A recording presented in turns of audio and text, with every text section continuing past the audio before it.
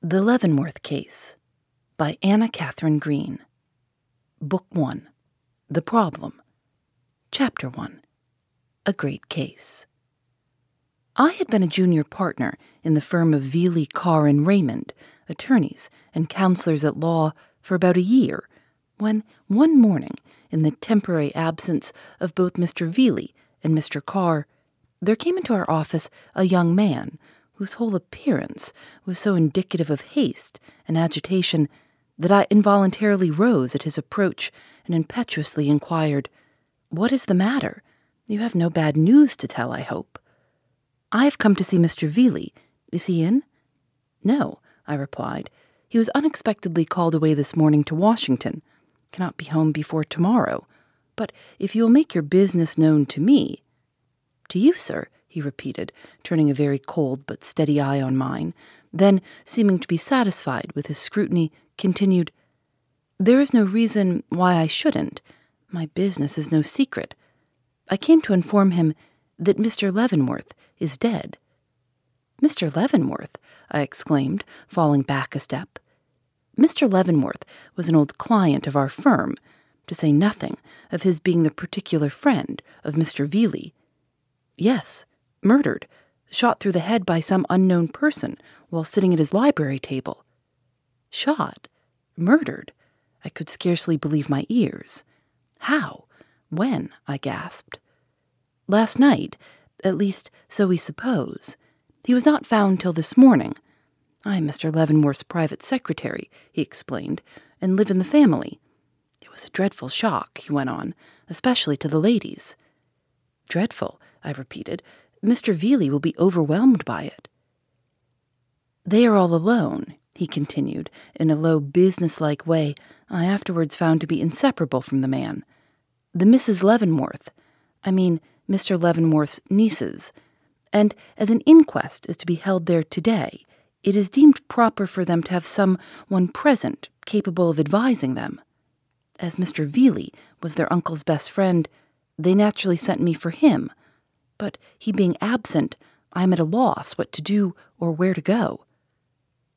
"I am a stranger to the ladies," was my hesitating reply, "but if I can be of any assistance to them, my respect for their uncle is such—" The expression of the secretary's eye stopped me. Without seeming to wander from my face, its pupil had suddenly dilated till it appeared to embrace my whole person with its scope. "I don't know," he finally remarked, a slight frown, testifying to the fact that he was not altogether pleased with the turn affairs were taking.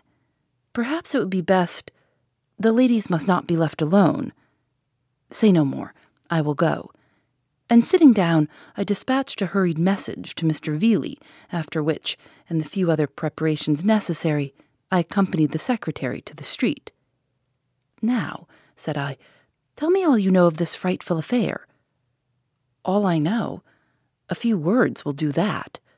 I left him last night sitting as usual at his library table, and found him this morning seated in the same place, almost in the same position, but with a bullet hole in his head as large as the end of my little finger. Dead? Stone dead. Horrible," I exclaimed. Then, after a moment, "Could it have been a suicide?" "No. The pistol with which the deed was committed is not to be found." "But if it was a murder, there must have been some motive. Mr. Leavenworth was too benevolent a man to have enemies, and if robbery was intended—" "There is no robbery. There is nothing missing," he again interrupted. "The whole affair is a mystery." "A mystery? An utter mystery." Turning, I looked at my informant curiously. The inmate of a house in which a mysterious murder had occurred was rather an interesting object, but the good-featured and yet totally unimpressive countenance of the man beside me offered but little basis for even the wildest imagination to work upon, and, glancing almost immediately away, I asked, "Are the ladies very much overcome?" He took at least a half-dozen steps before replying. It would be unnatural if they were not, and whether it was the expression of his face at the time or the nature of the reply itself, I felt that in speaking of these ladies to this uninteresting, self-possessed secretary of the late Mr. Leavenworth, I was somehow treading upon dangerous ground. As I had heard they were very accomplished women, I was not altogether pleased at this discovery. It was, therefore, with a certain consciousness of relief I saw a Fifth Avenue stage approach. "We will defer our conversation," said I. "Here's the stage." But once seated within it, we soon discovered that all intercourse upon such a subject was impossible. Employing the time, therefore, in running over in my mind what I knew of Mr. Leavenworth, I found that my knowledge was limited to the bare fact of his being a retired merchant of great wealth and fine social position, who, in default of possessing children of his own, had taken into his home 2 nieces, one of whom had already been declared his heiress. To be sure, I had heard Mr. Veeley speak of his eccentricities, giving as an instance this very fact of his making a will in favor of one niece to the utter exclusion of the other. But of his habits of life and connection with the world at large, I knew little or nothing. There was a great crowd in front of the house when we arrived there, and I had barely time to observe that it was a corner dwelling of unusual depth when I was seized by the throng and carried quite to the foot of the broad stone steps. Extricating myself, though with some difficulty, owing to the importunities of a bootblack and butcher boy who seemed to think that by clinging to my arms they might succeed in smuggling themselves into the house, I mounted the steps and, finding the secretary, by some unaccountable good fortune, close to my side, hurriedly rang the bell. Immediately the door opened, and a face I recognized as that of one of our city detectives appeared in the gap. "Mr. Gryce," I exclaimed. "The same," he replied. "Come in, Mr. Raymond." And, drawing us quietly into the room, he shut the door with a grim smile on the disappointed crowd without. "I trust you are not surprised to see me here," said he, holding out his hand, with a side glance at my companion. "No," I returned.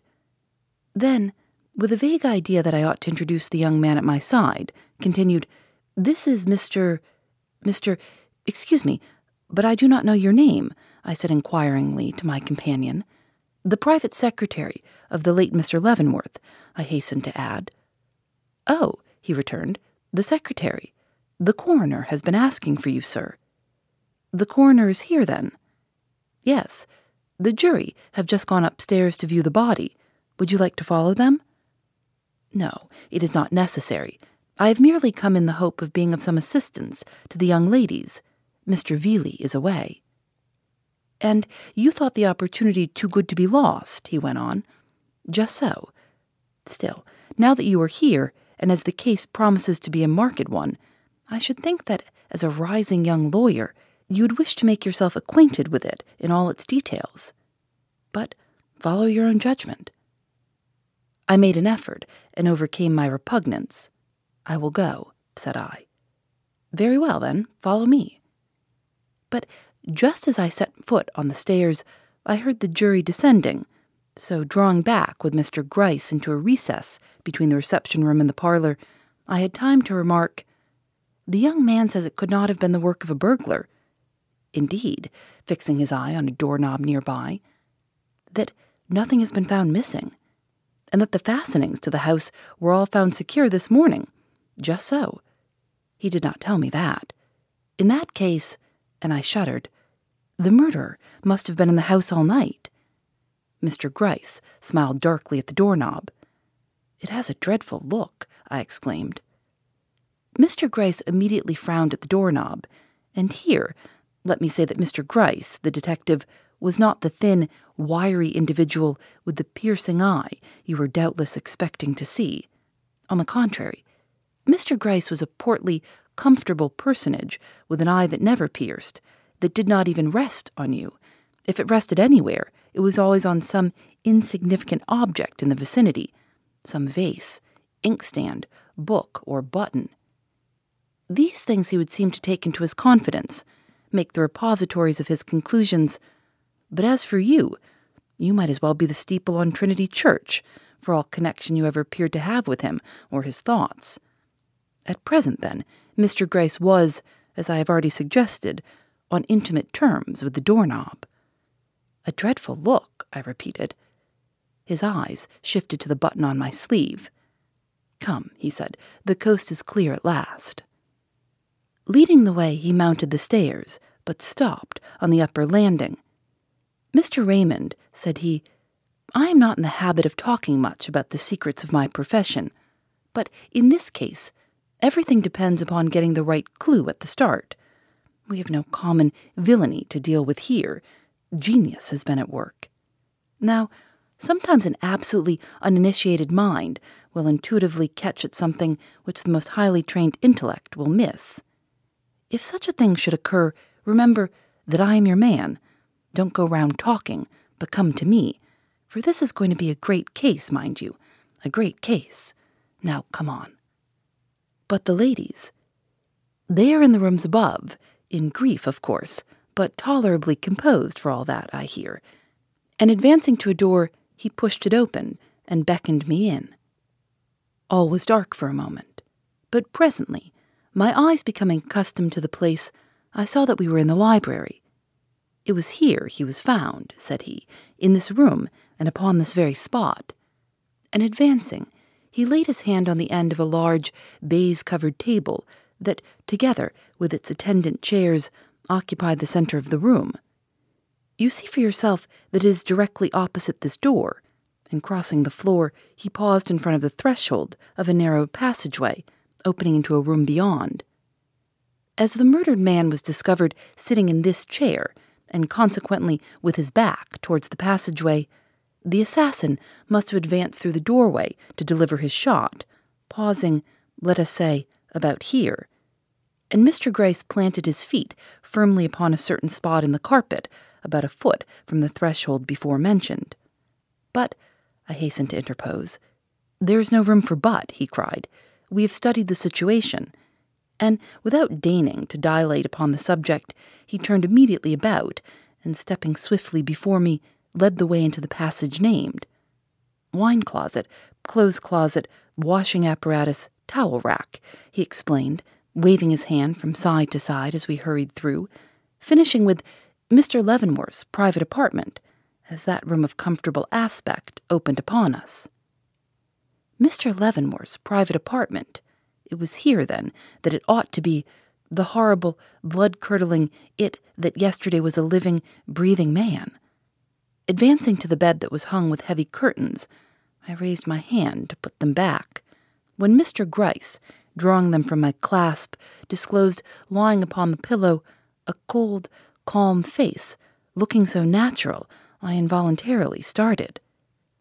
"His death was too sudden to distort the features," he remarked, turning the head to one side in a way to make visible a ghastly wound in the back of the cranium. "Such a hole as that sends a man out of the world without much notice. The surgeon will convince you it could never have been inflicted by himself. It is a case of deliberate murder." Horrified, I drew hastily back, when my glance fell upon a door situated directly opposite me in the side of the wall towards the hall. It appeared to be the only outlet from the room, with the exception of the passage through which we had entered, and I could not help wondering if it was through this door the assassin had entered on his roundabout course to the library. But Mr. Gryce, seemingly observant of my glance, though his own was fixed upon the chandelier, made haste to remark, as if in reply to the inquiry in my face, "Found locked on the inside. May have come that way and may not. We don't pretend to say." Observing now that the bed was undisturbed in its arrangement, I remarked, "Had he not retired then?" "No. The tragedy must be 10 hours old. Time for the murderer to have studied the situation and provided for all contingencies." "The murderer? Whom do you suspect?" I whispered. He looked impassively at the ring on my finger. "Everyone and nobody. It is not for me to suspect, but to detect." And dropping the curtain into its former position, he led me from the room. The coroner's inquest being now in session, I felt a strong desire to be present, so, requesting Mr. Gryce to inform the ladies that Mr. Veeley was absent from town, and that I had come as a substitute to render them any assistance they might require on so melancholy an occasion, I proceeded to the large parlor below and took my seat among the various persons there assembled. Chapter 2. The Coroner's Inquest. For a few minutes I sat dazed by the sudden flood of light greeting me from the many open windows. Then, as the strongly contrasting features of the scene before me began to impress themselves upon my consciousness, I found myself experiencing something of the same sensation of double personality which years before had followed an enforced use of ether. As at that time, I appeared to be living two lives at once, in two distinct places, with two separate sets of incidents going on. So now, I seemed to be divided between two irreconcilable trains of thought: the gorgeous house, its elaborate furnishing, the little glimpses of yesterday's life, as seen in the open piano, with its sheet of music held in place by a lady's fan, occupying my attention fully as much as the aspect of the throng of incongruous and impatient people huddled about me. Perhaps one reason of this lay in the extraordinary splendor of the room I was in, the glow of satin, glitter of bronze, and glimmer of marble meeting the eye at every turn. But I am rather inclined to think it was mainly due to the force and eloquence of a certain picture which confronted me from the opposite wall. A sweet picture, sweet enough and poetic enough to have been conceived by the most idealistic of artists. Simple, too. The vision of a young flaxen-haired, blue-eyed coquette, dressed in the costume of the First Empire, standing in a wood path, looking back over her shoulder at someone following, yet with such a dash of something not altogether saint-like in the corners of her meek eyes and baby-like lips, that it impressed me with the individuality of life.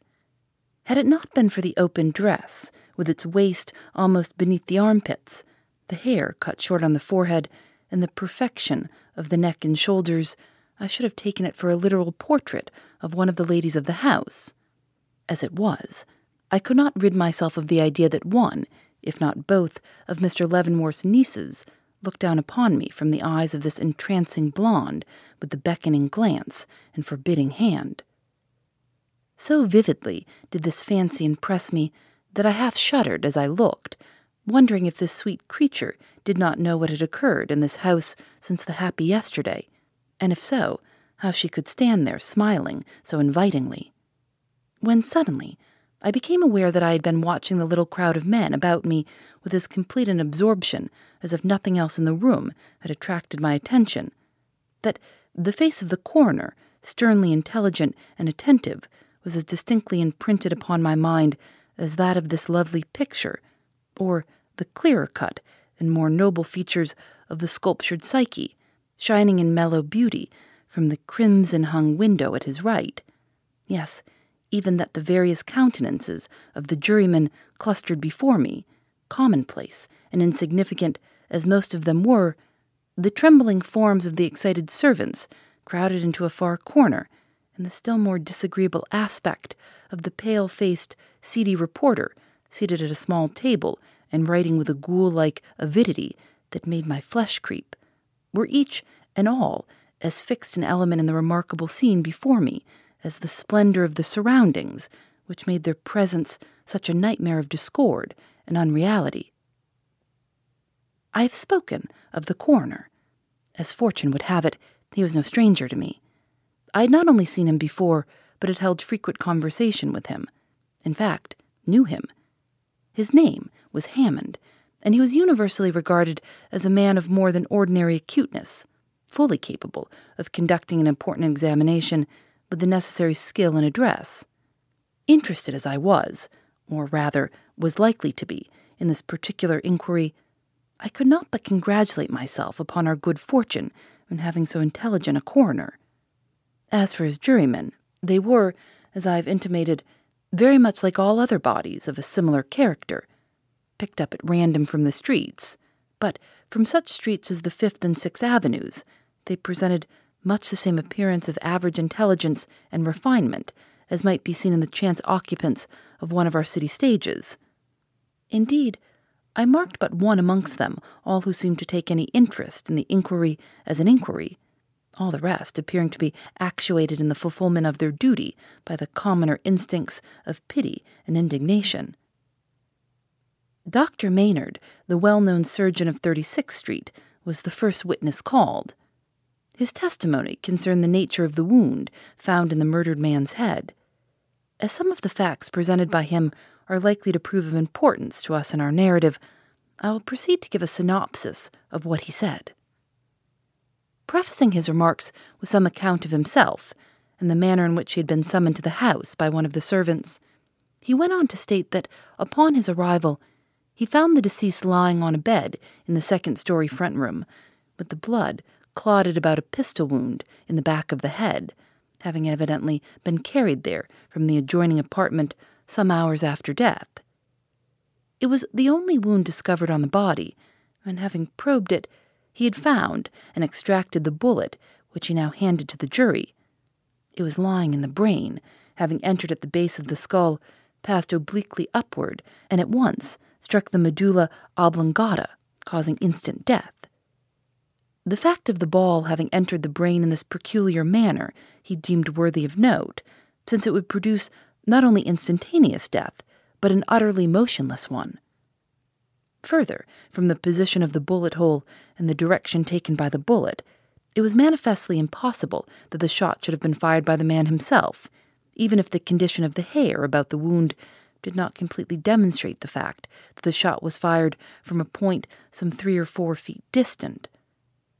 Still further, considering the angle at which the bullet had entered the skull, it was evident that the deceased must not only have been seated at the time, a fact about which there could be no dispute, but he must also have been engaged in some occupation which drew his head forward. For, in order that a ball should enter the head of a man sitting erect at the angle seen here, of 45 degrees, it would be necessary not only for the pistol to be held very low down, but in a peculiar position, while if the head had been bent forward, as in the act of writing, a man holding a pistol naturally with the elbow bent might very easily fire a ball into the brain at the angle observed.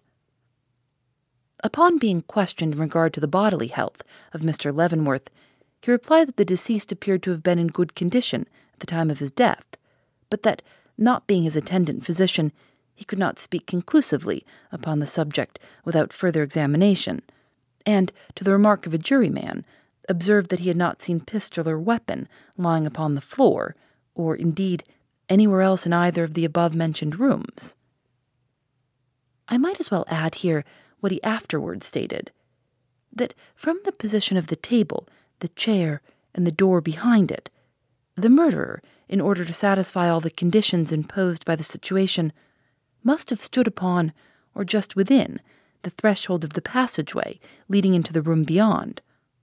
Also, that as the ball was small and from a rifled barrel, and thus especially liable to deflections while passing through bones, it seemed to him evident that the victim had made no effort to raise or turn his head when advanced upon by his destroyer, the fearful conclusion being that the footstep was an accustomed one, and the presence of its possessor in the room either known or expected.